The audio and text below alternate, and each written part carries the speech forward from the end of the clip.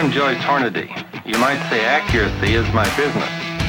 I make bullets. You are listening to the Hornady Podcast. Thanks for joining us and enjoy the show. Hello, everybody. Welcome back to the Hornady Podcast. Thanks for tuning in on this one, the next installment of what has become Quinlan's Corner. Every time you say it, it hurts. It hurts. It doesn't feel good to say, but I don't know. We got Preston to thank for that one. Yeah, thanks, Preston. Yeah. Well, we hope you're enjoying this ballistic study, guys, because this has been something that, we've got some information that we've laid out that we've wanted to put out. We just didn't really have the platform to do so. Mm-hmm. I mean, there's only so much you can do on Facebook or Instagram.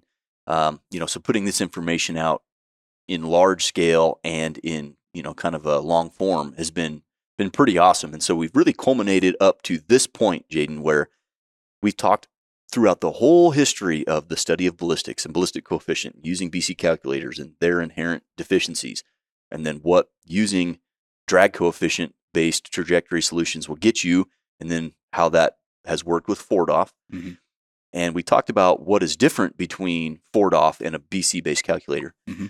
So on this podcast, what I want to do is outline for the listener, and more so the viewer, we'll touch on that in a minute, how do you get the most out of Ford-Off? What are some of the features and the setup that will allow the user to get better solutions and more first-round impacts? What do we have to do to get that? So walk us through that.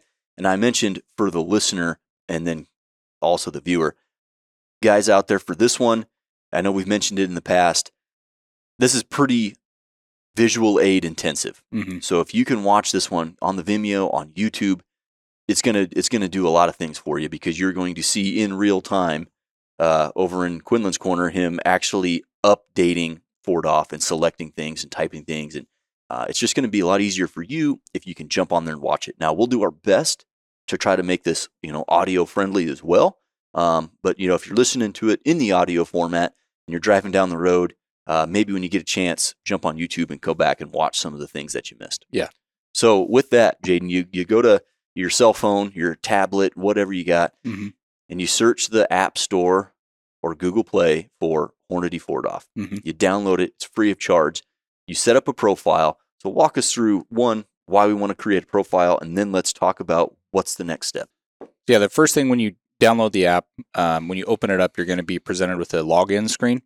And the purpose for that is when you create a login, everything that you do in that app is going to be tied to that login account and saved into the cloud, essentially, whatever that is. I'm not quite sure. Yeah. But what it means is that any profiles you build, any results that you save, not like the use of the app, like what ranges you set or whatever, but things you save in the app, the favorite files, the results, those are tied to that email login. So if your phone dies, battery goes dead, I can take your phone that has the Ford-Off app downloaded on it, log in to that app, and all that stuff comes to that phone. Or Perfect. My phone breaks. Or the other reason we did it was for like instructors that are out there. If you have a couple different loaner rifles that you give out to students, or if you're military law enforcement, same thing, right? You have department or unit rifles. You can have those rifles pre-built in to the program, and then with one email, you can log in with that same email under multiple devices. It's not like when you log in one, it logs you out on another one. Perfect.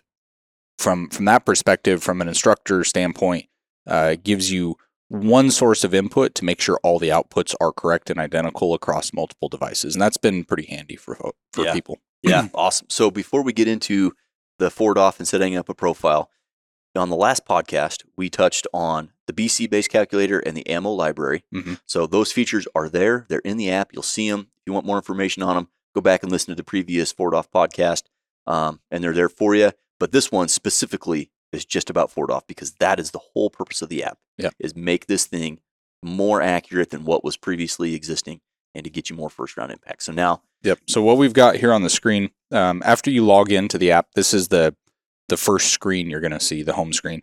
There's a video up top that helps you, if you listen to this podcast or you've never used the app and you've got it downloaded and you don't get around to it right away, well, all of that stuff is fresh in your mind, and 2 months from now you're like, oh, how did I do this or that? That's what that video is for.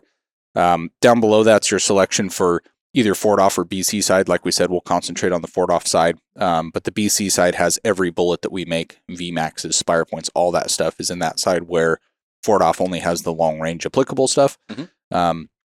Again, you mentioned the ammo library. If we scroll down on that home screen, ammo library, like you said, that's all BC based, but it preloads the velocity and picks your BC info and all that from the ammo that you select. Help and support, obviously, that's self-explanatory, and then Hornady on the web. So that's that home screen. But what we'll do is we'll go into the Ford off option here. You're going to be presented with a screen that says favorites and general calculator. Now, the reason that we have that is the general calculator is for you just kind of want to go in and check something real quick. You don't want to go through setting up the favorite and all the time that it takes to do that. You're at the range and the guy next to you isn't using Ford off and he's not hitting his target and he's wondering why. You can quickly say, hey, well, tell me your quick information real quick, dump it in and be like, yeah, here's your solution. That's kind of the purpose. Or you just want to acid check it.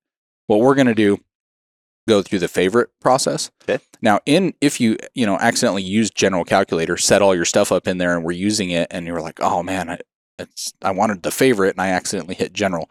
When you exit out of the heads up display on general calculator, it'll ask you if you want to save it as a favorite. Okay. So even if you accidentally end up in general, you want it to be in favorites, it's really of no consequence. Okay. So we go to favorites. If you've never used the app, this is the first screen you'll see. It pretty much says, hey, you don't have a favorite, so let's create one. Yep. So you can hit this center button.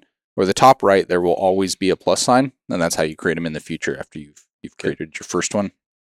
You hit that, it's going to give you the option to create a BC favorite or a Ford off favorite. We give that option just because if you accidentally entered the BC side and you wanted to be on the Ford off side, this is just kind of a last minute. Hey, yeah, take a look here, see, make sure you're doing what you want. That's right. Okay. So we're going to create a Ford off file. Then it's going to pull up what is the initial favorites page. So up in the top here, this change image has a generic picture of a long range rifle. You can click that. And when you do, you could take a photo. So this is if you want to organize your favorite files with pictures based on your rifles. You can take a photo, you can pick one from your library, or you can just leave that generic image if you want. Yeah. The next one is the title block here. The title block is required. So this is how essentially the name of your favorite gets stored. Yep. So the title, you can name it anything you want. The title is going to be visible when we go to the HUD. So this helps you to make sure that you're using the right system. You didn't accidentally pick the wrong rifle. Yep. That's been really handy. I've named those, anything from like early on, my .308 Winchester was named Jenny. So I had them there. Or you could get really specific where I was just on a hunt with my dad and I had a file for Dad's 7mm PRC. So there was no question about what profile you were in. Right. One thing I like to do, especially if I have a rifle that I shoot multiple different bullets or loads in, is I make sure that that's in the title block. Because again, when you're on the HUD, you're going to have that title presented to you. And so then I can see what load I'm actually shooting. What bullet or load or suppressed or unsuppressed. It might say, 6.5, whatever, and we'll just do podcast.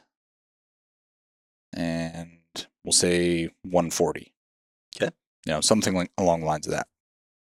Next two fields below that, rifle and optic. Those are not required fields, but you can certainly fill those out. And where those will show up is after you've created a bunch of favorites, and we'll go back to the favorite screen that shows the ability to select them. That's where that info shows itself. Okay. So you can organize it that way. But on the HUD, the heads-up display, where you're actually using the app to get a ballistic solution, you're not going to see the rifle and the optics fields. They're not presented to you there. Okay. But again, those two aren't mandatory. We'll just leave them off for right now. Your next one down is your bullet library. This is the big one. This is the big one. So you select that, and you can immediately start to scroll. And the Hornady bullets are up top, and if you keep on scrolling, you'll get down to, all the other bullets that are in there, Sierra, Lapua, Burgers, all that stuff. An easy way to get what you're looking for, because I've had this happen many times where somebody calls me, hey, this bullet's not in the library, and you scroll down and it's like, it is. It's just, it's easy to overlook stuff in a list. Yep. You can do filter up here in the top right, and you can break it down by essentially caliber. So we want to go to 6.5. It's only going to show us all the 6.5 bullets from all manufacturers, right? Hornady's at the top. You scroll down, there's the Burgers, Lapuas, Noslers, Sierras, all those are in there. So if we wanted to, we named our file 140. Let's say we're shooting the 140 ELD match, so we'll pick that bullet. And once we pick that, if you remember the last podcast where we differentiated BC calculators and how they only know like 1 or 2 or maybe 3 things about your bullet. And then when you pick a Ford-off bullet library bullet, there's 437 things. That's what just happened when we picked that. Yeah. So now all that information, all the tables, the coefficients, all the moments, 437 unique points to that individual bullet are now selected. Okay. Yep. And this is as I go through this, I'll bring up points to check when you have a problem. This would be a point to check. So what I mean by that is you build your file, you go out to shoot, and you're like, man, I'm off by like 2 mils or something crazy, right? Like 4 minutes or whatever it is, like a crazy amount of error. One of the things that could be the source of that is you picked the wrong bullet. So as an acid check, when you're trying to solve a problem, come back, make sure you have the right bullet selected. Sure. The next one below that is set load info. So let's go into that. Yeah.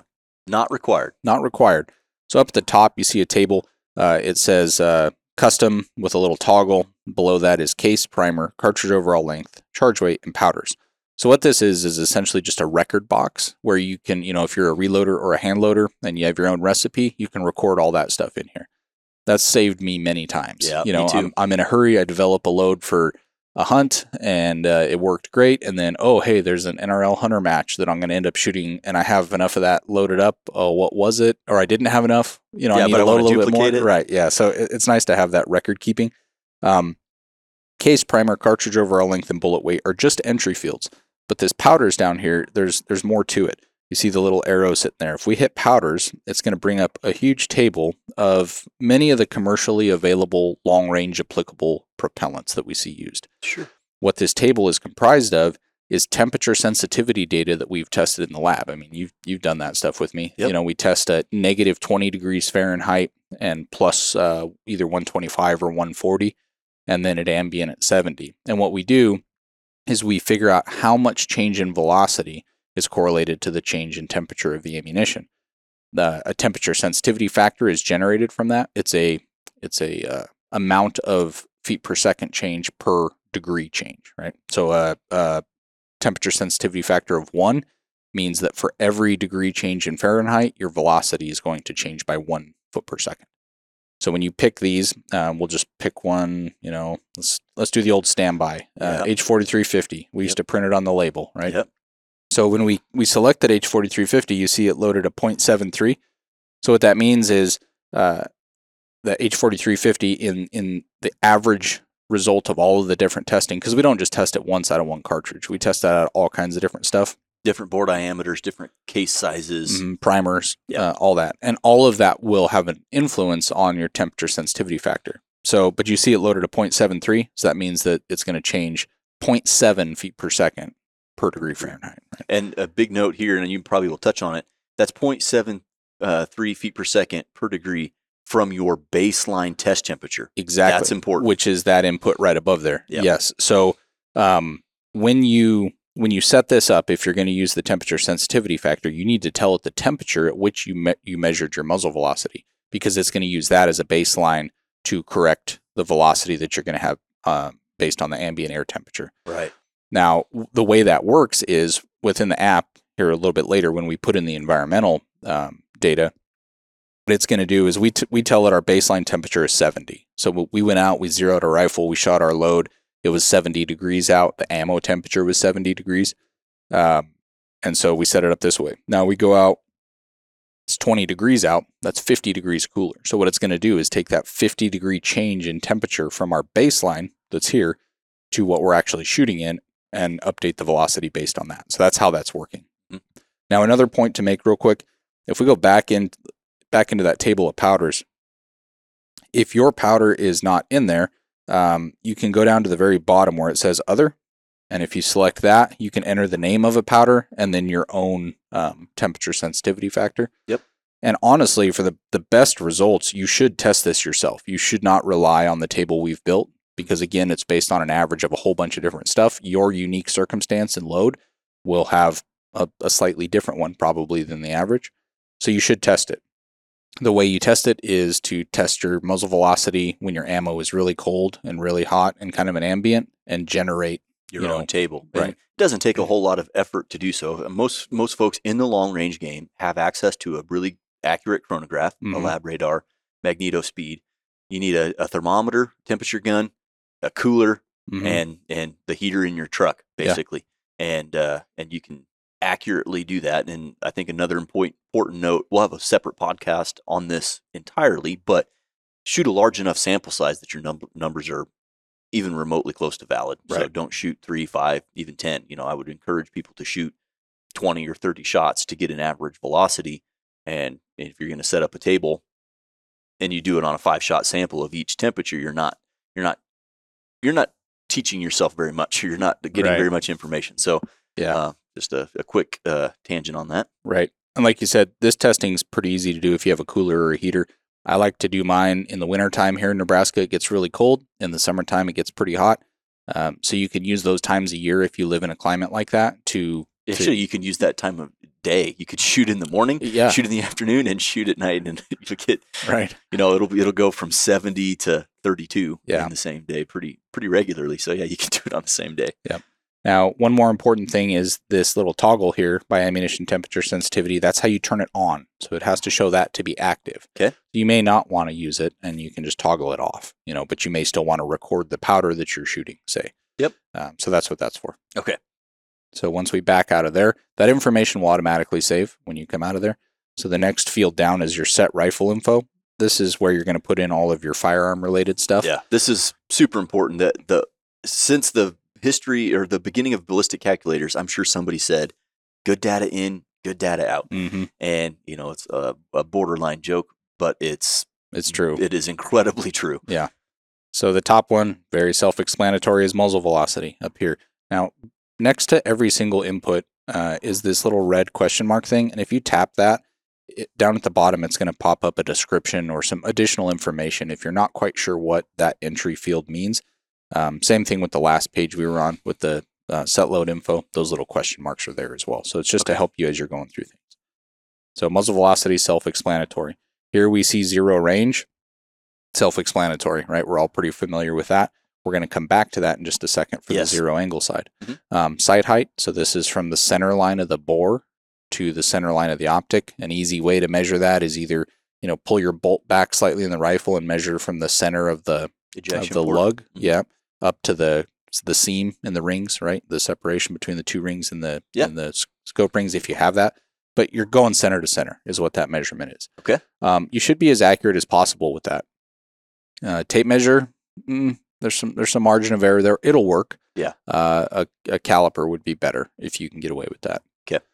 Next one down is barrel twist. So barrel twist is important for those dynamics, right? Because the bullet's spinning. The bullet is spinning. Yeah. And we need to know how fast it's spinning to be able to figure out what the dynamics are going to be downrange, whether that's spin drift, whether it's aerodynamic jump, whether it's dynamic instability. All of those things that this calculator will calculate are tied to barrel twist. So make sure that is the correct number.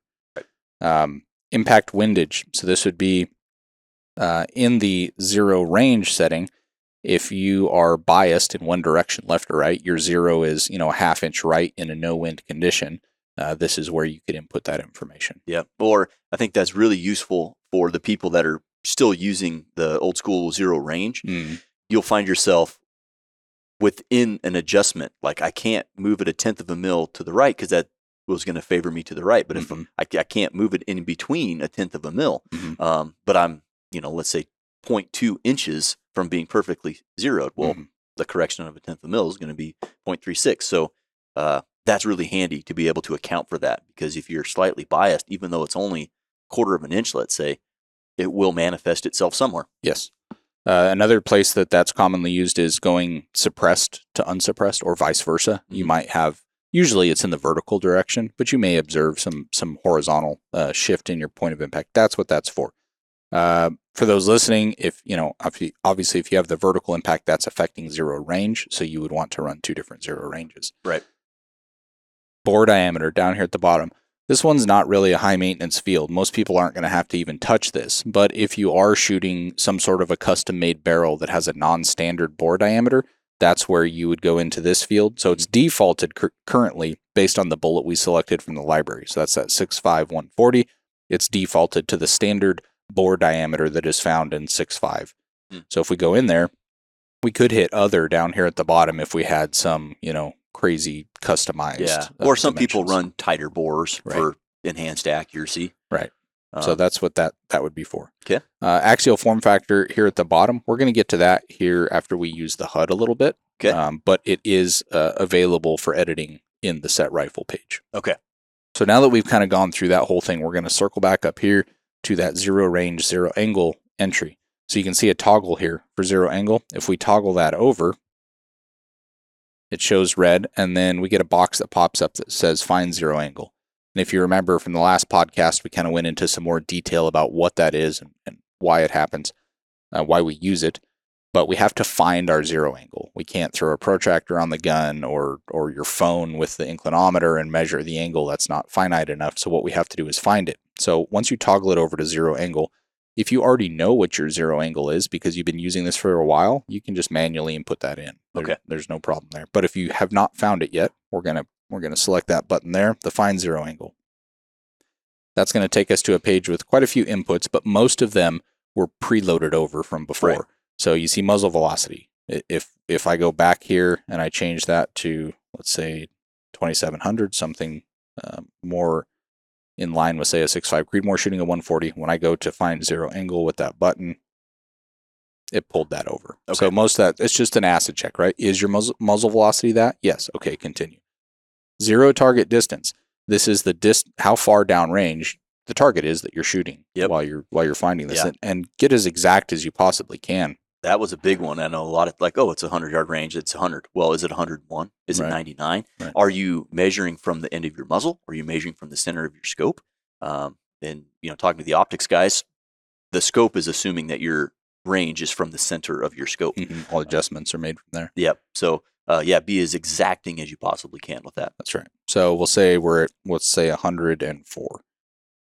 Another thing to note is you have a couple different adjustment methods on all these. You can tap the red box on the right and just manually type it in. That's honestly what I do most of the time. Mm-hmm. For finite adjustment, the plus and minus signs allow you, real fine adjustment. And then the slider bar allows you really gross adjustments, right? So it's huge chunks. I prefer to just type in the exact number. Yep. Sight height, let's say, pre-populated. We'll say we're at 2.6. Yeah, it would have been pre-populated from the last screen. So if we would have edited that there. There's your barrel twist entry. Shooting angle. This is also a big one when you're conducting your 0 angle. If it's not completely flat, if it's downhill or uphill, you need to tell the program even that. A little bit. Mm-hmm. 1 degree needs to be accounted for. Right. Altitude. So here we're getting into altitude, pressure, temperature, humidity, our atmospheric conditions. So a couple different ways to get that, obviously. One of the best ways is with a Kestrel. It measures all that stuff right now. You can pair the Kestrel to the app. I think we'll do that maybe when we get to the HUD. You can do it from here. You see the pair meter up in the top right there. Yep. It just Bluetooths it to the Kestrel and pulls in whatever it's measuring. Simple. If you don't have a Kestrel and you're kind of searching like weather forecast information to get stuff, there might be some error involved. Sure. Between corrected and uncorrected pressure. Yeah. And even beyond that, if you find yourself in really dire straits and you don't have connectivity and you don't have any device to measure the weather, it's never a bad idea to just kind of calibrate yourself to temperature. We have something in here I'll show you when we get to the HUD on pressure, where if you at least know your approximate altitude, it'll automatically update the pressure for you. I'll talk a little bit about that when we get there. But temperature-wise, I mean, you can gauge the temperature probably within 10 degrees just by how you feel it, Especially as an outdoorsman, like the people that are using 4DOF, they're outside, they're hunters, they're shooters, they're competitors. So you spend your life outside. Like you said, you can be pretty accurate with that, surprisingly accurate in some cases. Yeah, just understand that, like you said, error in, error out. So if you're not giving it absolute information or as close to absolute as you can get, you may have some error. Okay. But pretty standard stuff there, right? Altitude, pressure, temperature, humidity. It needs all 4 of those is the key message there. Now, wind speed. Wind speed and wind direction. Critical. I cannot stomp my foot hard enough about how important it is during this 0 angle process to put in that information. Yep. Because aerodynamic jump is occurring. It's impacting where each bullet hits your target at your zero target distance. Even at 104 yards in this case. Even at 104, yes. Yep. And so you need to tell the program that information. Yep. Obviously, you want to try to conduct this process just like any zeroing process. You want to try to do it in as low a wind a situation or as low wind variability situation as you can. So if you've got no option and it's always windy where you live, kind of like it is here in Nebraska, I might have to zero in a 10-mile-an-hour wind. I would rather zero in a 10-mile-an-hour wind that's a constant 10 than a 3-mile-an-hour wind that's dropping to 0 and going up to 9. Right? Yeah. That would be a worse situation, even though the number is lower and more attractive. But yeah, it's very important to note that even at 100 yards, that the effects of aerodynamic jump are occurring and are measurable. That's right. And ladies and gentlemen listening into the podcast, Jayden Quinlan has a foot and he just stomped it. Okay. Continuing on, post foot stomp. Yep. So we need good wind speed and we need good wind direction. So the wind direction here is in degrees. So 90 degree is a right to left straight crosswind. 270 is left to right. 180 is tailwind. 0 is headwind, and then every single degree in between there. And again, hypercritical that you're as accurate as you possibly can. Yeah. And that is the wind direction in relation to your bullet vector. Correct? That's right. Okay. That's right. And if you're just doing this, just by your ability to judge it, there's going to be some error there. I mean, some error is okay, right? We're always going to have some error. Yeah. Try to get it as accurate as you can. Throwing a Kestrel on a wind vane mount on a tripod is a great way to do that, because then you can essentially record the min, max, and average angles that were found, and you can put in that average angle and that average speed. That would be the ultimate way to do it. Perfect. Impact height. So here's where, we shoot our target. We're just going to throw this up. Yeah. The original example from the video that's on the home screen. Yeah. Use that one right there. So this impact height and impact windage input. First, we'll do impact height. So where this number comes from is if our point of aim is here at the center of this target, we can see that each of our bullets is a little bit low to varying degrees from that. So what we would do is, preferably with calipers, you would measure from the point of aim to the center of each bullet hole. And you would do that for each impact, write them down as you go, average them at the end, just like you show in that video. And that becomes your average impact height. And we do the same thing for windage. So we'd measure to the right or to the left. Now within the app, impact height, if it's above the point of aim, it's a positive value. If it's below the point of aim, it's negative. Sure. If it's to the right of the point of aim, it's positive. If it's to the left of the point of aim, it's negative. That's how it denotes those. So let's say in this example here, we have the numbers pre-calculated down below. So it's low by 0.205 inches. We'd input that. Now, another common question we get here is, do I need to adjust, or can I leave it alone? Technically, you can leave it alone. The program doesn't care where you hit. I mean, you could aim here and hit, 4 inches high and 3 inches right. The program doesn't care at all. It'll calculate just fine based on that information. Most folks, though, want a 0 that's pretty close to their point of aim. Right. And so if you want to adjust it, adjust away. There's no problem with that. Just whatever your final result is, tell the program that. Yep. And I agree. I typically will get within a half of an inch left and right, and then approximately 1 inch or less high at my zeroing target distance, which is usually 101 yards. Right. For me, that's just that way. If things go south, or if I take that same rifle out to shoot a coyote or something, like I know I'm in the ballpark of point of aim, point of impact at 100. Yep. And then we put in 0.205 for our minus 0.205. Yeah, I need to be minus. So I need to update that. Minus 0.205. That's for our impact height. Okay. And then our windage, we're right by 0.140 inches. So that's going to be a positive. I'm going to move this just so they can see it on the screen. Sure. Yeah, that's an important point. So if it's to the right of your point of aim, it's a positive number. And if it's to the left, it's a minus. And so another thing you can do, this was set to inches. You can see your units in that kind of gray text right there. And that's the default. That's the default, because we would prefer that you go get your target and actually measure it with a caliper. There may be a circumstance where you can't do that. You're at a public range. You have to wait for the whole range line to go cold before you can go down and retrieve your target. You don't have that much time. You're using the grid system on the target or something. Right. Or you could mill it or measure the minutes in your reticle if it's set to the right magnification on a second focal plane, or if it's a front focal plane, you're good. But if you do either one of those, you can hit this height and windage unit option, and that allows you to select between, say, inches and centimeters, MRAD, and minute of angle. So that's how you would deal with that, say, in that circumstance at the range. But we did it in inches the way we would recommend. Once all that information has been put in, we hit find zero angle. What's going to happen in the program is it takes all that information we put in there, and it says, okay, the only way that you can hit 0.205 inches low, 0.14 inches to the right under all of these conditions is if the angle of the barrel is this when you fired. So if we hit find zero angle, that's that angle, 0.085 degrees. It's crazy. We talked about it on the last podcast. Like if you have a BC Kestrel, you could put 25 gun profiles in there or however many. And ours, you can put 3. The computational power required of FORDOF, and that's a good example. In a click of a button, it ran a very long iterative process to find what that zero angle was. And in the snap of a finger, it tells you the exact angle that your barrel is pointed in relation to your line of sight through the optic for that exact zero to be true. Yeah. It's pretty impressive. Yeah, it's essentially taking the barrel in the program and raising it up by tiny little degrees and saying, do you match? Do you match? Do you match? And it just keeps saying no until it finds the match. Okay, this is the angle that results in this happening. Wow. Now, again, like we've said in prior podcasts, once you find that zero angle, you're good. You don't have to redo this every time you go to a match or to a hunt in a different condition or place or whatever. Really awesome feature.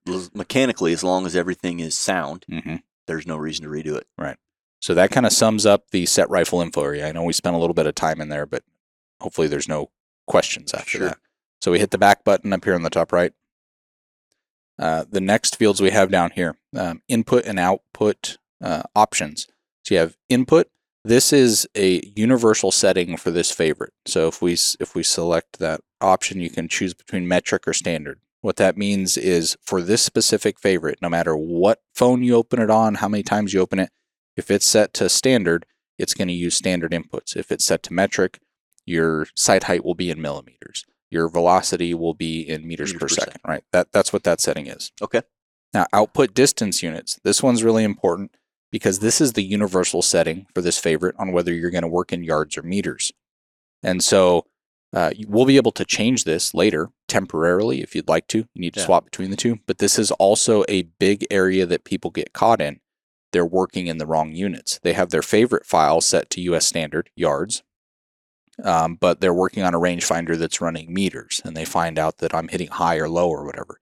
This could be one of the reasons why. So this is where you check that. So if you want to work in meters, maybe ex-military and you're used to working in meters, you would set this to metric, and then it's going to operate that file in meters for your output. All your inputs are still your standard, ones that you're used to. Okay. Down here at the very bottom is your results. Do you want it in mils, minutes, inches, centimeters? That's where you select that stuff. I'm a mil guy, so we'll go with MRAD.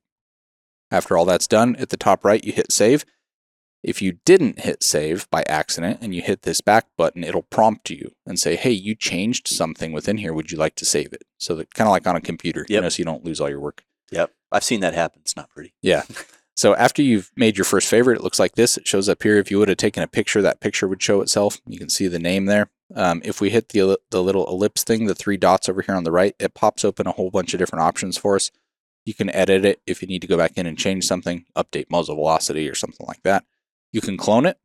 This is really nice feature if you're going to shoot multiple bullet types or different loads through one rifle. You can clone it and it pulls all of your sight height. Everything is the same as the last file. Then you just go in there and change whatever's pertinent. Yeah, your bullet, your velocity. You can also share. This is a really cool feature. So you and I are going out on a hunt together. We're both flying in from different locations to wherever we're going to hunt. And, my phone battery might die. Your phone battery might die. So real quickly, we can share our favorites to each other, and then we have a backup system. Yep. Or I've got a buddy that took my rifle out, to go coyote hunting and forgot to give him the information for it. I can send this to him in a text message, in an email, on social media, essentially wherever you share a QR code. Yep. That's what this is. Yeah. Really Really cool. handy. What we used it for internally, I think more than anything, is, so-and-so wants to shoot a match. They haven't shot a match before. He's going to run this rifle with this ammo.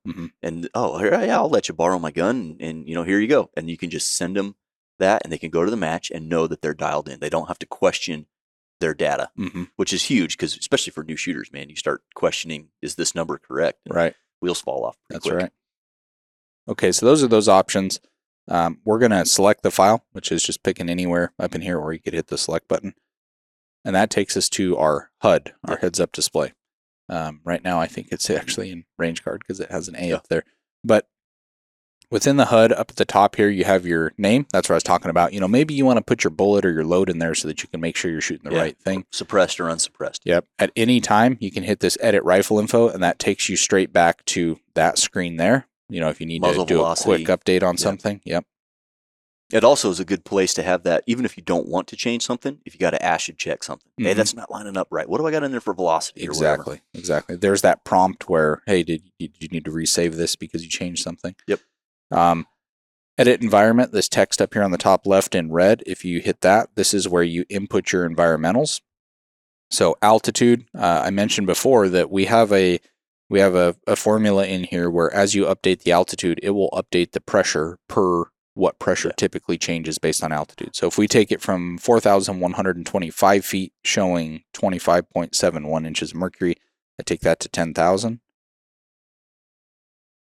You can see the pressure automatically change to 20.6. And they are relatively linear. Mm-hmm. Okay. They are, but that can't account for weather fronts. So Right. when you get a high pressure front or a low pressure front that comes in, that's going to change that baseline pressure more. But if you find yourself in a circumstance where this thing's broke or it's not working, whatever you're measuring your environmentals with is not available to you, this at least gets you in the ballpark. Yep.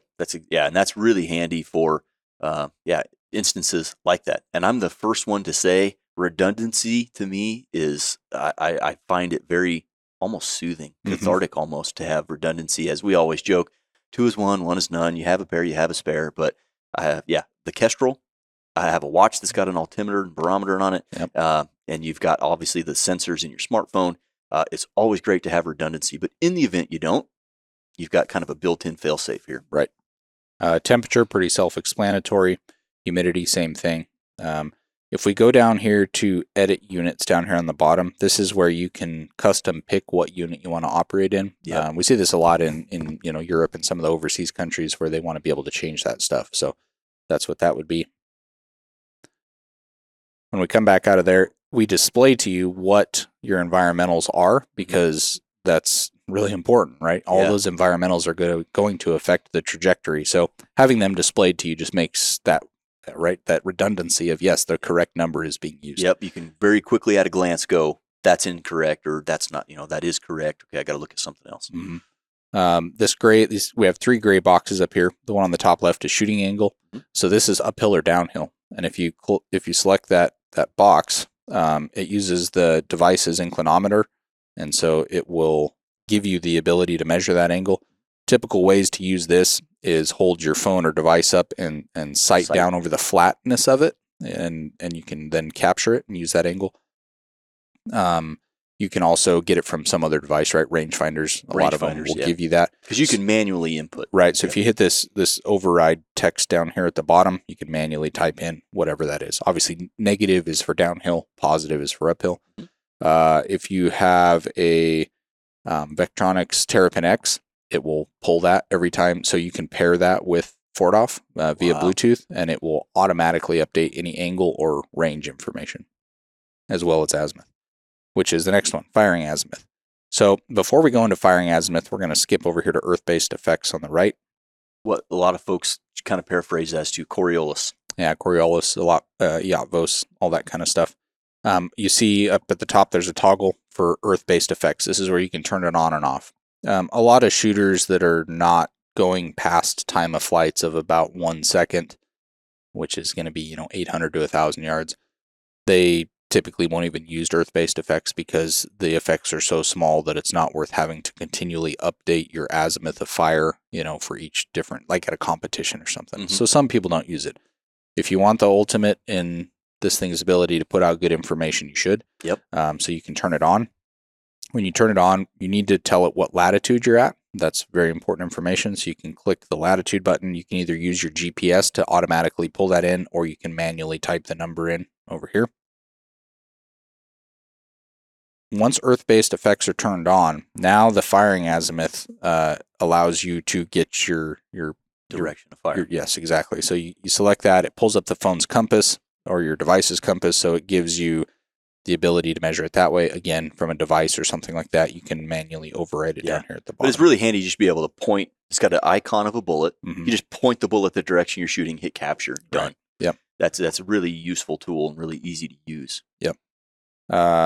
Let's talk about, actually, let me circle back to the parameter. Yeah, I was going to say, as far as environmentals go, kind of the ultimate way is pair it to a device that is on this planet specifically to capture environmental data, like a Kestrel. Right. So we've got a Kestrel sitting here. Bluetooth is on the Kestrel. So if I hit parameter up here, it allows me to toggle on the use weather meter. Now, this app works with Kestrels. I believe it's 5500 series and above. Okay. Don't quote me on that. Yep. It's been a while. And it also uses the weather flow. Weather flow, correct. So once that toggles on, it's going to do a Bluetooth search.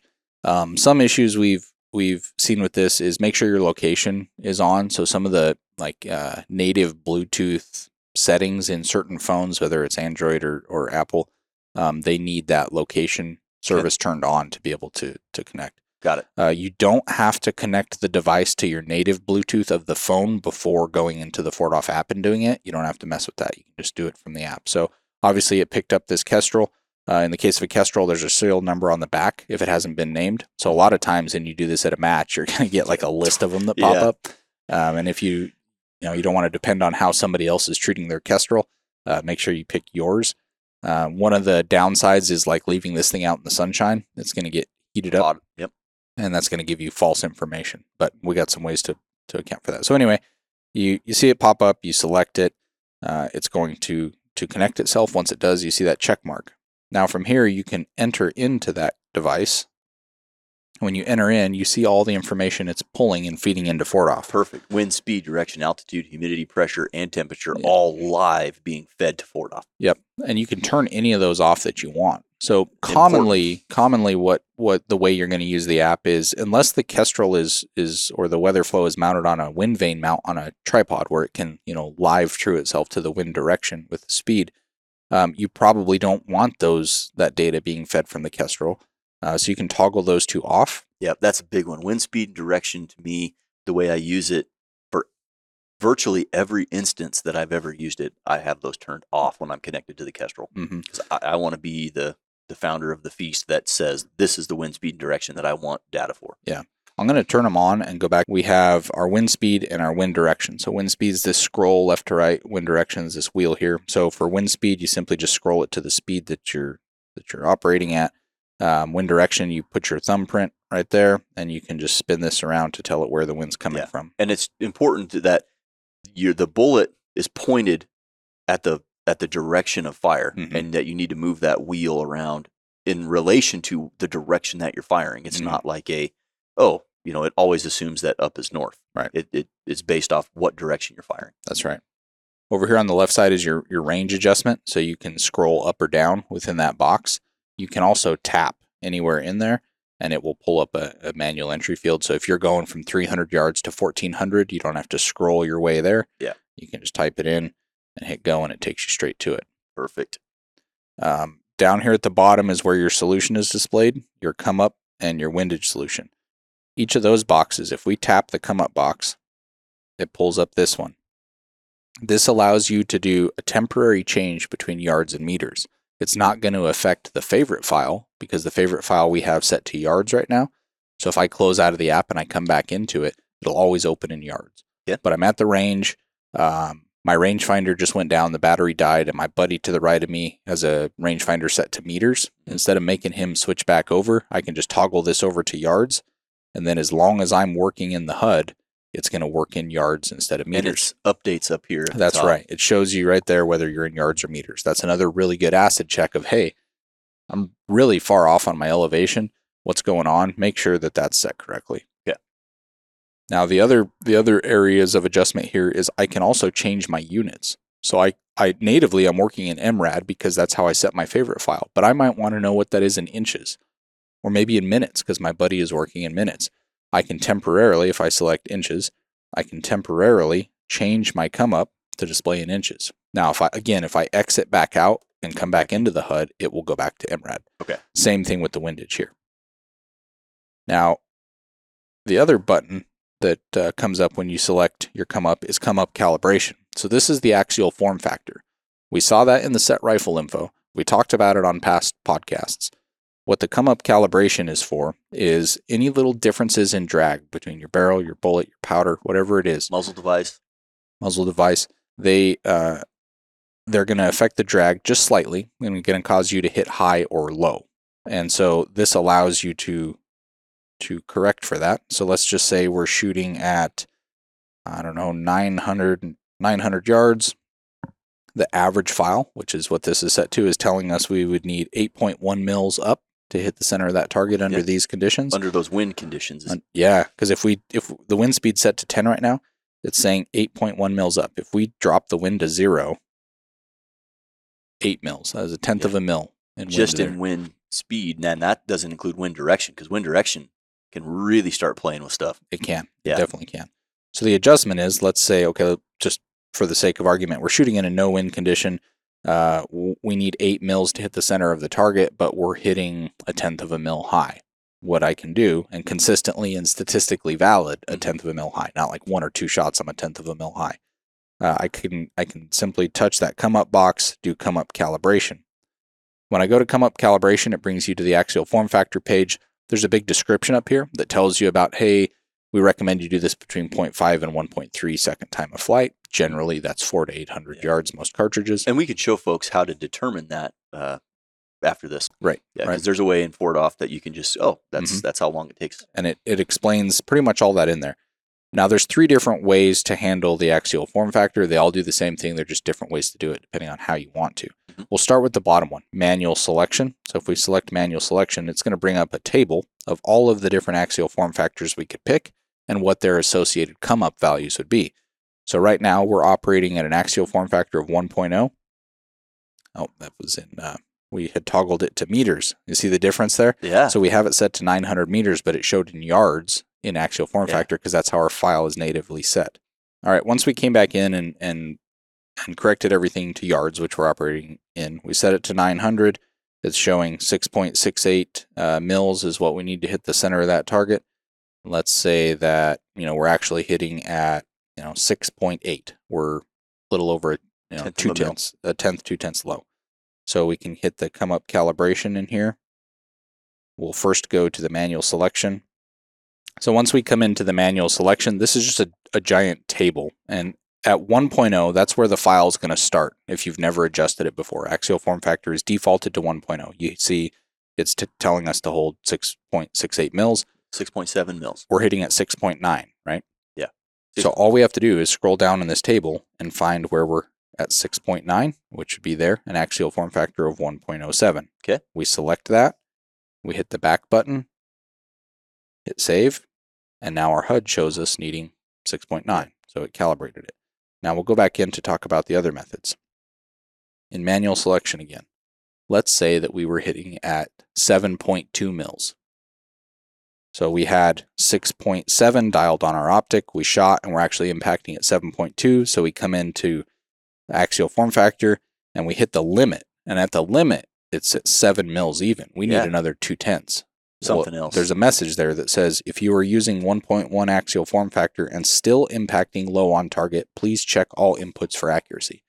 That's one of those fail safes that we talked about on the prior podcasts, where you can't screw this thing up. It'll stop you from making a crazy adjustment that's not correct. And that 1.1, 10% of drag, that is such a small use case. We rarely ever see it be as bad as 10%, as different. Because it's not necessarily bad; it's just different. Right. Usually, it's in the tune of 1 to 5 or 6%. Right.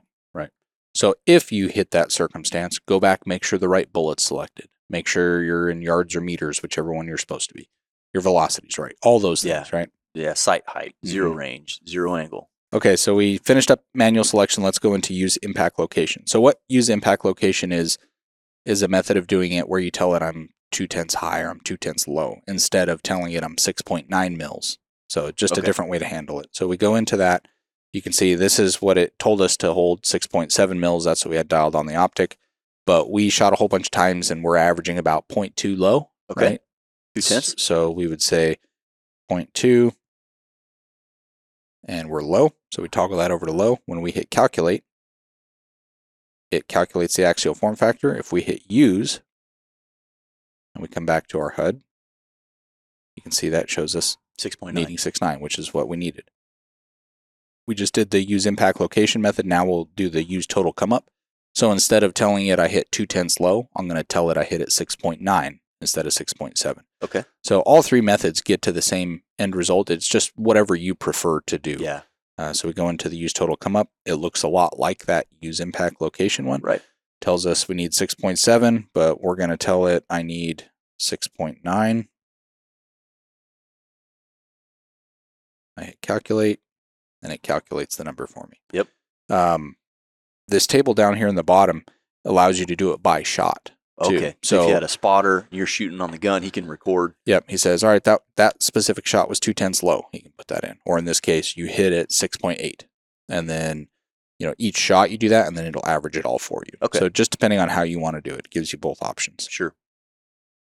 Okay. Once we've kind of got all that handled, that's the majority of what works on the HUD. Down here on the bottom right is the table view. This is where you can find that specific time of flight information to know that you're in that optimum window for the axial form factor adjustment. So if we hit that, the first thing it's going to ask you is how far do you want your table to go and what the interval is. It's defaulted to those numbers. You can adjust them as you need to. And then if you scroll all the way over to the right, we have our time of flight column. Yep. And we said between 0.5 and 1.3 seconds, time of flight would be axial form factor. So we would want to be somewhere between 400 and 500 yards out to about 1,000. That would be the optimum window to do your axial form factor in. What I've always recommended to people, and I'm, like I said, somewhat considered an advanced user, but not like you. What I've always recommended to people is look at that time of flight, and it's 0.5 to 1.3. I would choose a location the furthest away that I feel the most confident. Mm-hmm. And for me, that's usually between 600 and 800 yards. Would it be better to do it further away? Maybe, but my ability to shoot a really good group size that I can trust is, valid and representative of the system, I prefer to do that, inside of a half a mile, usually, just because my ability is better than if it is at 1,000. There's less variables at play. Right. Yeah, I absolutely agree with that. Within this table view, you have a breakdown of everything. There's your total come up, your total windage, your gyroscopic stability, your no wind trajectory. So what is your trajectory without aerodynamic jump? Mm-hmm. What is the raw aerodynamic jump value? Wind drift and spin drift separated out. Those two in combination are your total windage. Okay. Velocity, you might want to check that, say for a hunting circumstance to make sure your bullet's still going to work. You have energy if you need to see that for hunting applications. And then across the top, you can scroll and it shows you all the inputs that are being used to generate that table. It's the same ones you had set on the HUD. Mm-hmm. If you're out shooting one day and you're like, man, this file is perfect, like everything is awesome. Up here at the top right, you can hit save result and you can save this table and all of that information. And it's kind of a nice way to record keep of, hey, everything was great on this day. And then you come back out on another day and maybe there's something wrong or whatever. You can kind of go back and check things. Okay. That's the purpose of that. Now, maybe a couple little pro tip bits of information. One thing I like to do, again, you can Bluetooth with the Kestrel to the app, and that's very handy. I rarely do it because I find a lot of times now I have to pay attention to the app and I have to pay attention to the Kestrel. Is it turned on? Is it sitting out in the sun? Do I have the wind speed and wind direction turned off so that I can edit it? All that kind of stuff. For me, it's just as easy to turn the Kestrel on, go through the environmental conditions and manually type them in there. They don't change that rapidly usually. So say I'm at a match or something, I'll go in between stages and just check. Turn my Kestrel on. Did the temperature change more than a degree or two? If it did, then I'll update it. If it didn't, I just leave it alone. Yep. I think for me, I do something very similar. Whether it's a match or a hunt, I do the same thing. Before everything starts, I pair them once, turn the Kestrel off, put it in my pack, move on about my life.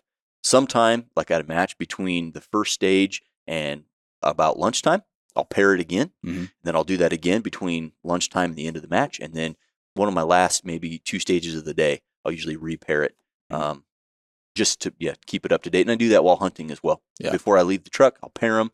I'll move on with my life. If there's a break in the hunting, I'll pair them again. If I break for lunch, I'll pair them again.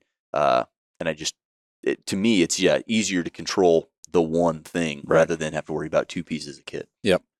Another point, being that the adjustments for wind are so easy on this app, a really handy thing to do is as soon as you start shooting at some distance, let's say your first target's at 400 or 500 yards, you make your best stab at what the wind conditions are, right? Let's say I think it's 5 miles an hour and it's straight right to left. So I dial in my scope and I hit I'm dialing in 6.6 mils like it tells me, and I'm holding 0.6 mils right. Well, let's say when I actually hit the target, I was hitting 0.3 mils. I needed to hold 0.3 mils right, half the hold, right? Well, as you shot, the wind experienced the bullet all the way to the target. It's the best judge of the wind that's actually there. It's better than you and your perceptions. Yeah, we've got a lot of friends that say that. Believe the bullet. Yeah. So the first thing to do is the app is telling me, based on how I have it set, that I need to hold 0.6 for wind. But I observed on target after multiple shots that no, it's actually 0.3. So back that wind speed off until it shows 0.3. And then ask yourself if that's believable. Can I believe that the wind speed is actually 3 miles an hour and not 5? If the answer to that question is no, then you need to look at your wind direction because maybe you don't have that set correctly. A couple degrees. When you start talking about headwinds and full value winds and tailwinds, when you're talking about those cardinal directions, a couple of degrees can make an instrumental difference. It's Absolutely incredible. So if we go back, to that 5 miles an hour we thought it was, and we move our wind angle a little bit, and we get down to the 0.3 that it showed that we needed on target, well, is it possible that the wind is actually coming from that angle instead of that angle? Those are those questions you need to ask yourself. So for the listener, we had it set to 90 degrees and it showed needing 0.6 of wind. If I back that down to 143 degrees, so a little over halfway to a tailwind, it also shows 0.3 of wind is needed. So acid check yourself there. Yeah. Once you have that set, though, then as you continue to shoot at different ranges, you've essentially calibrated the wind deflection or the horizontal deviation with wind deflection and spin drift combined that you're observing on target. You've made the app represent that. Now when you change the condition, say the range, and we go to a 600-yard target, it's going to give us better data when we do that. Yeah, that's those little pro tips right there that you can use this, and the HUD is so interactive and so useful compared to, something a little more, kind of analog style. This is so useful in live time that you can correct those things and find like, oh, okay, well, is it believable that it was 3 and not 6? Not quite. Is it believable that it was 143, not 90? Not quite, but maybe a combination of the two. Sure. And you can true those things up so that your next stage, your first round wind call is that much better. Right. Absolutely. Maybe we should talk a little bit about the additional features. Yeah. So I think that's a really good setup from walking through, getting started to get your profile set up and how to use it and a couple pro tips. That's awesome. But there are some 2 in-app features that we don't talk a ton about, but they're incredibly useful. I think they cost $1 a piece. They're not really expensive. They're the only 2 paid features in the app right now. But again, they're quite useful, and they each have their different use case. And let's walk through what each of them are and what's the best way to use them. Okay, so let's start with multi-HUD, which is this one on the top right. Looks like a couple different computer screen tabs. If you hit multi-HUD, you have a back button and a plus button. You hit the plus button, and you can create your first HUD. So your HUD was that heads-up display that we just went through in detail. But in this case, you can name it. So this is very handy for like a hunting situation, say from a blind or from a static location, a good glassing point or something. And you have some areas that are worth concentrating on, right? I have the entrance of a draw, right? That might be a point where some animals come out, or there's this elk wallow or something. Whatever it is, right? We can name it draw. You can name it anything you want. And when you create it, and you can create a bunch of them, let's just say rock. There's a pertinent rock that we've seen animals at before, whatever it is. You create these, and we go into the rock one, and you can see up top it shows us rock, right? Well, we can set that unique target package essentially on the screen. So it's the firing that azimuth, distance, the range. The wind is those conditions for that target, and then we can go back to the multi-HUD. We can scroll over to the one that's for the draw where the animals might come out, and it is at that specific distance with these winds you can customize all that. And then as you have that stuff pre-built, it's super easy to just quickly get from one to another. Right. So I can go from draw to rock in 2 or 3 seconds? Yeah, and 2 and clicks. you've got the right dope for that scenario. Yep. And the other nice part is the only limitation to this is your device's internal storage. And on iPads or tablets or cell phones, that's generally pretty big. So when you compare it to, say, like in the Kestrel, there's certain versions out there where you can do target cards and all that kind of stuff, but they're limited in how much they can hold. There's no limit to this. Yeah. And you can leave it set up. So if I exit out of this with it set to rock and draw, if I exit out of the app and I go about and go to work for another week and then I come back to that same location to hunt again, I pull open the app, those are still pre-built in there. And update your atmospherics and your wind conditions and you're good to go. Mm-hmm. So that's what the multi-HUD feature is. It's very handy for like hunting and stuff like that. The next feature is up here, the little grid looking one, and that's a custom range card. Yeah, that one to me, of the two, the multi-HUD is really nice, but the range card to me is the most useful for what we do. Mm-hmm. And I think the competitive shooters will also agree with that. Yeah, and this was built with competition shooting in mind. So this screen looks very similar. We hit the plus sign, and we're going to create a new range card. We can name it, let's just say, Stage 1. Match. Yeah, stage 1 would actually be better, because what we do with this feature is when we show up to a match and we get the match book the day before, we go to our hotel room that night and we build all the stages into the phone. And so then when you show up to shoot the match, it's all done. It's all right there. So we do stage 1. We create it.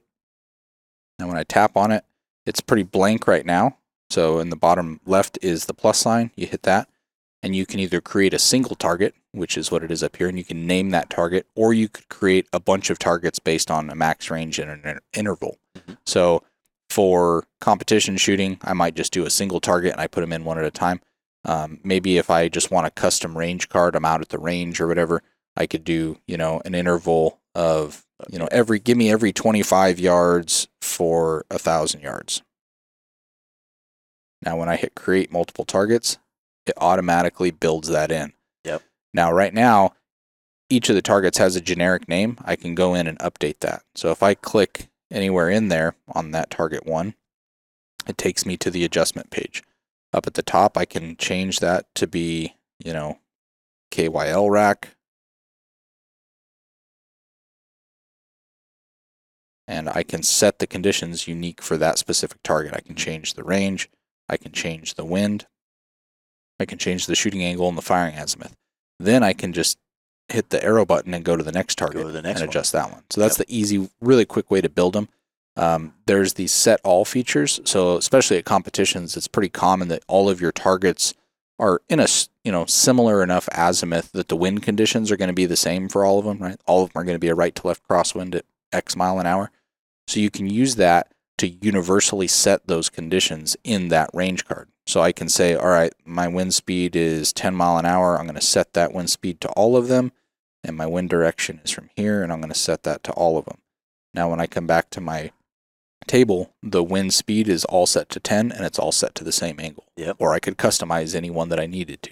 So that's a pretty handy feature. And you can have multiple of these cards. Again, only limited by your phone storage. So I have this one built. If I hit back, it shows me down here the name of it. I can do another card for stage 2. Yeah, that's been really handy for me, and I think everybody here that helped with this is to go back and to prepare, read through the match book. And, none of us are out there winning matches, but we are there to be competitive and do as best we can. And so, we go, we read the match book, we read the stage brief, and then you create these profiles, and in your mind, you're already building an idea of how you're going to approach that stage. And when you get to that stage, you're not, doing anything crazy. You can just walk up, go, okay, update my wind speed direction. All my target ranges are already pre-input. If there's a change to range, update it, no big deal. And your dope's good to go. You write it down and you move on, and you can become very systematic. And I think developing systems like that make you more confident going up to shoot a match. That's right. And the environmentals, so you build this the night before. How are you supposed to know what the environmentals are going to be like when you get back out through the next day? The environmental conditions can be updated, and it doesn't affect any of these settings in here. So I can come in and say, okay, I'm starting stage 1. It's 30 degrees out. These are my conditions. I hit save. And you can see it reflected up there. Now that's universal for all the range cards that you've built. So if I go from the stage 1 card and I go to the stage 2 card, it's now using that same condition. So that's really handy. Another kind of pro tip that I've seen guys use, and I don't remember if it was you or another buddy that taught me this, but you essentially can create, like for hunting, go in and create a custom target array. And what I like to do is, early on in the bullet's trajectory, the amount of difference in drop and wind isn't a lot. So like up front, I might do start it at 200 yards and then 300, 350, 400, 425, 450, 475, 500. You start getting it more 5, finite. 10, 20, 30, 40, 50. Right? Yep. And so you can set this table that way, screenshot it, and then set that as your home screen image on your phone. Oh, that was not me that taught you that, but that's a cool idea. Yeah, it might have been Jimmy if he's listening. But then instead of having to go into your phone, you see that massive bull elk and you're weak in the knees. Yeah. What do I need? Yeah. And instead of having to go all the way into your phone, unlock your security screen, go into the app, make sure you're on the right screen. You simply just hit your power button on your phone to wake it up, and it's sitting right there. I mean, is it as perfect as truing up the wind speed and getting all that stuff? No, but is it good enough to make up for that time savings? Yes. Yeah. And that's one of the great things about FortOff. It's so complex that if you want to shoot the wings off a gnat, at 2,000 yards, great. You can take your time, set everything up, do everything perfect, and you can do that within your ability to shoot. But then you can also, because it's so powerful, you can go backwards too. Well, I don't need it to be perfect. I'm only shooting to 500 yards, but you can do stuff that fast. It's that convenient. Right. That is a good one. Yeah, Jimmy, if that was you, well done. Wow, Jayden. So that's a really great overview of how to use FortOff, and not just at the entry level. I mean, there's some pretty good tips and tricks in there. Now, going back to some tips and trick stuff, you mentioned that you can clone profiles and you use those for unsuppressed or different bullets, whatever. Let's go back and talk about that a little bit more, because to me, that's one of the most valuable features in setting up a favorites profile, creating an account and logging in, because you can do that. You can create a profile for high or low or different bullets or whatever. So walk us through how you do that. Sure. Okay, so I come back to my favorites screen here. I hit the 3 dots, the ellipse, and I hit clone. You want to clone it in FortOff, of course. Clone it in FortOff. Let's say that I was taking my match rifle, and I was my 6.5 Creedmoor match rifle, and I was going to go out with some 95 VMAXs and do some coyote hunting. Well, the 95 VMAX isn't in the FortOff library because it's not applicable for shooting at 1,500 yards. In that case, I would clone it as BC. What that would do is take my rifle that's built, take it over to the BC side of the app, and then all I have to do is go in and pick the 95 VMAX. Okay. So that's handy in that form as well. But as I clone it, it does that. It creates an exact clone. So I have 2 of the files that I built. I'm going to come in and edit the second one that I made. And let's say I change it to 143. So I have my match load, my 140, and then my 143 ELDX hunting load. So I updated my name. I'm going to update my bullet. Pick the 143 ELDX. And then update any other pertinent information in there. Velocity. Maybe my set rifle info is the same powder and everything. Go in, update my velocity. We'll say it's 2695. Now here's an interesting point. Zero angle. I've seen this go both ways.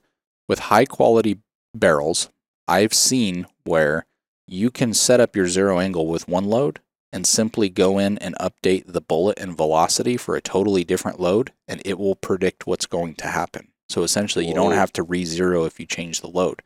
Now, it's highly dependent on the specifics of your barrel. There's no guarantee it's going to work that way. Okay. But with high-quality barrels, high-quality match-grade barrels, I've seen it work more often than it doesn't. Yeah. So that's kind of cool. It's not a guarantee. Yep. Try it, confirm it, make sure it worked. Yep. But I've seen it happen. So, I have as well. And we're... it blew me away the first time. The first time I was like, nah. Mm-hmm. Like when you told me about it several years ago, I was like, yeah, I don't believe you.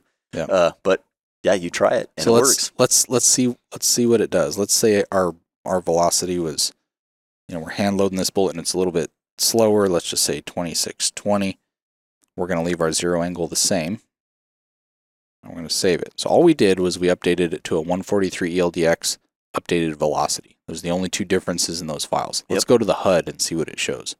So if we pick our original one, let's go to 104 yards, which is where we zeroed our gun. Let's say it's a no wind condition. So under these conditions, FORDOF is telling us that our bullet is going to hit 0.07 mils high. Or let's look at the inches. So we're going to hit a 1/4 inch high under those specific conditions. Okay. I can quickly switch to my other load just by selecting anywhere up there in that title box. I can hit the title box. I can go to my 143 load. It's a different number. It's 0.04. It's saying it's going to hit 0.14 inches high. Why is that? Because it's a different bullet. Different dynamics. It's predicting all of that from the start. So that's why it has the capability to do that if your barrel has the right conditions to support that. So that's kind of cloning in an initial stage, right? You can replicate it and change anything you want in there. Yep. Maybe another pro tip of something that I like to do, especially for my long range application stuff. What I do, I'm going to delete this other one I had just to keep the screen clean here. So we're back to my 140 match load. What I'm going to do is I'm going to clone it 2 times. I clone it once, and I clone it again. Now I have 3 files that are identical. I'm going to go into my original file. I'm going to hit edit, and I'm going to name it. So I'll do it up in the front here. I'm going to name it average, AVG. Hit save. That's now my average file, because in that file, I put in my average muzzle velocity. I put in my average point of impact vertically and horizontally, all that stuff, right? Now my next file, I'm going to go in, hit edit. I'm going to name it my high file. Now what I want to do with this file is feed it all the information that makes me hit high. So that's what's the highest velocity I expect to have. So I have velocity variation, right? I have an average velocity, but I also have an extreme spread and a standard deviation. Most listeners are going to be familiar with that. What I do here is I go in and I put in what the highest recorded velocity I had was. Or if I want to be even more accurate with it, I'll base it on the standard deviation and the statistics that lie in that, which we'll get into in the statistics podcast. But essentially I take my SD, times that number by 2, and I add that to my average. Okay. So as an example, let's say that my SD was 10. I'll come into my set rifle info.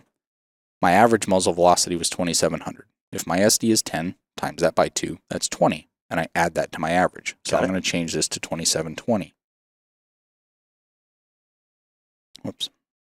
2720. The next thing I do, when I shot this group on target, I have bullets that hit high and bullets that hit low. I go in and I measure from my point of aim to the highest impact. In this case, that's probably about 0. Maybe I don't know, 50 thousandths below 0.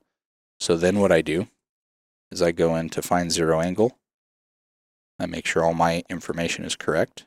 But in my impact height, instead of putting in that I hit 0.205 low, I'm going to put in that I hit 0.05 low, which is the highest shot in my group hit there, right? Because the highest shot in my group, in combination with the highest velocity I expect to have, it's going to make me hit high downrange. So once I've done those two, I save that file. That's now my high file. I go into that last one, and I do the exact same thing, but the low. I name it low. Drop my muzzle velocity by 20, right? Because that was SD times 2. And the reason I'm doing SD times 2 is that's going to account for about 95% of what's going to happen. Yes. As far as normal distribution goes. Mm-hmm. So we'll go 2680. I go back into my find zero angle. And on this target, my lowest impact is, these are 1/2-inch grid squares, so we're going to say 0.4 low. Okay. Just if you had calipers, we'd use calipers, but for the sake of for instructional purposes only. So impact height, I'm going to say negative 0.4 inches.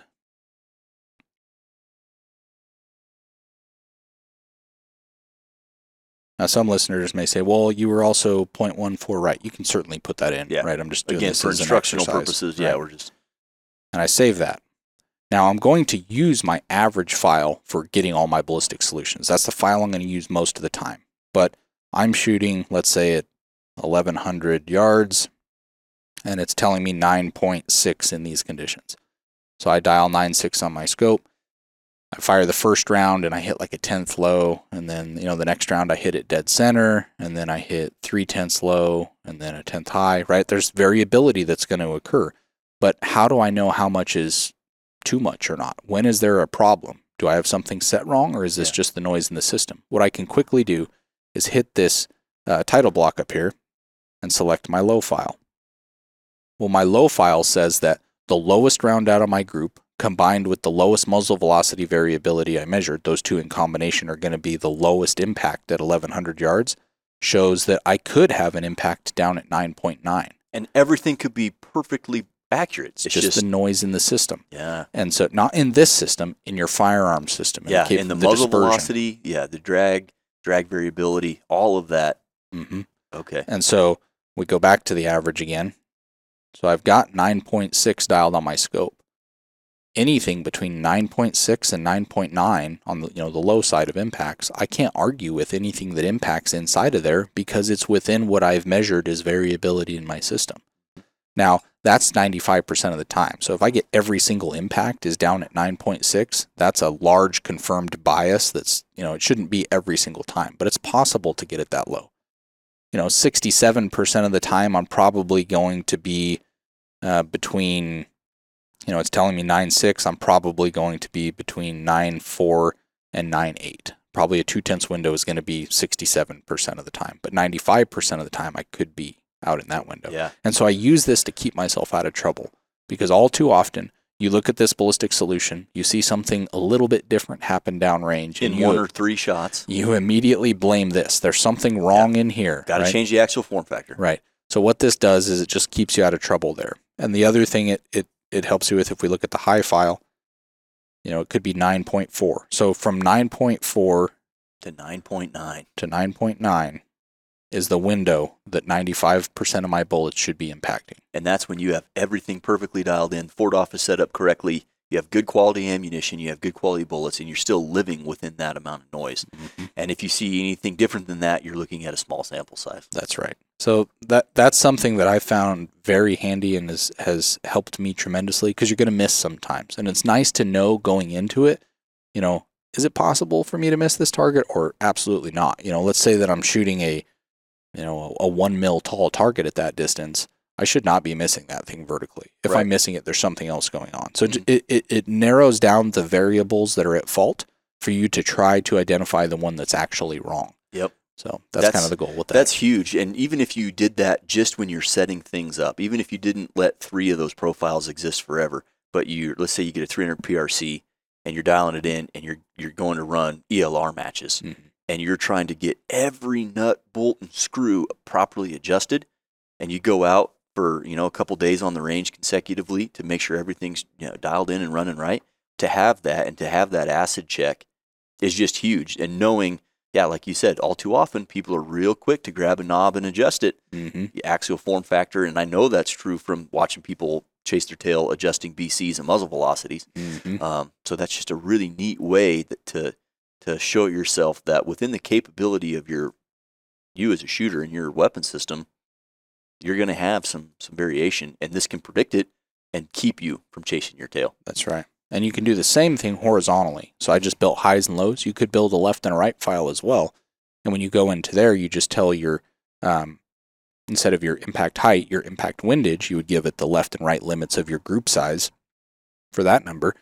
And what that kind of gives you a good idea of is how much of your left-right misses are due to wind or maybe just the group size capability of your system.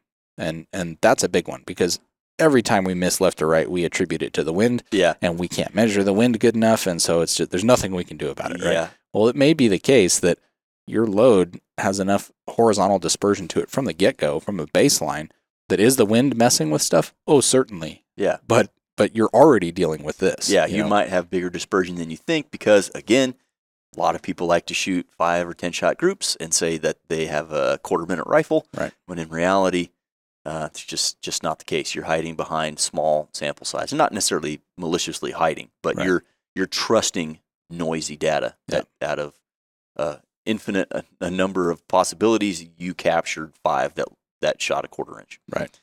Interesting. Man, this has been, even for me, there's a lot that I learned here. That high-low thing is super handy. The lock screen with your range card on there, just phenomenal. Cool. I would encourage all the listeners to jump on the YouTube and watch this thing because that's going to be a lot more helpful, I think. And if you haven't already, it's a free app. Download that sucker and run it side by side and see for yourself. It's like we're not trying to force this on anybody. It's literally free. Come see the light, and it's warm in the sun. It feels pretty good. Yeah, it does. It's I'm obviously biased to the program. I've had a pretty hefty hand in its design and creation. So if there's something wrong, let me know. I'm likely responsible for it. I am responsible for it. Not likely. There's no other fingers to point. But if you have feedback for us, if you would like a certain feature, or hey, it'd be cool if it did this or that, let us know. The comments or the emails or however you can get a hold of us. This thing is a living project. We're constantly adding new things to it and updating it and trying to make it as good as possible. Yep. And same thing on the bullet library front. If there's a bullet that's not in the library that you want, reach out to us. Again, I think we mentioned on the last podcast, most of the competitor bullets that are in there we source from Midway stores, USA, right? Cabela's. Yeah, and in the last couple of years of availability being tough for everybody, that applied to us with this too. So we have done it before where a guy said, "Hey, I'm willing to send you, 50 bullets. If you can get that added into the library for me, that'd be great. We'll do that sort of stuff." Yeah, that's awesome. And like you mentioned, the comments, keep them coming. We've seen a pretty big influx of comments regarding the podcast here in the last couple of months, and that's great.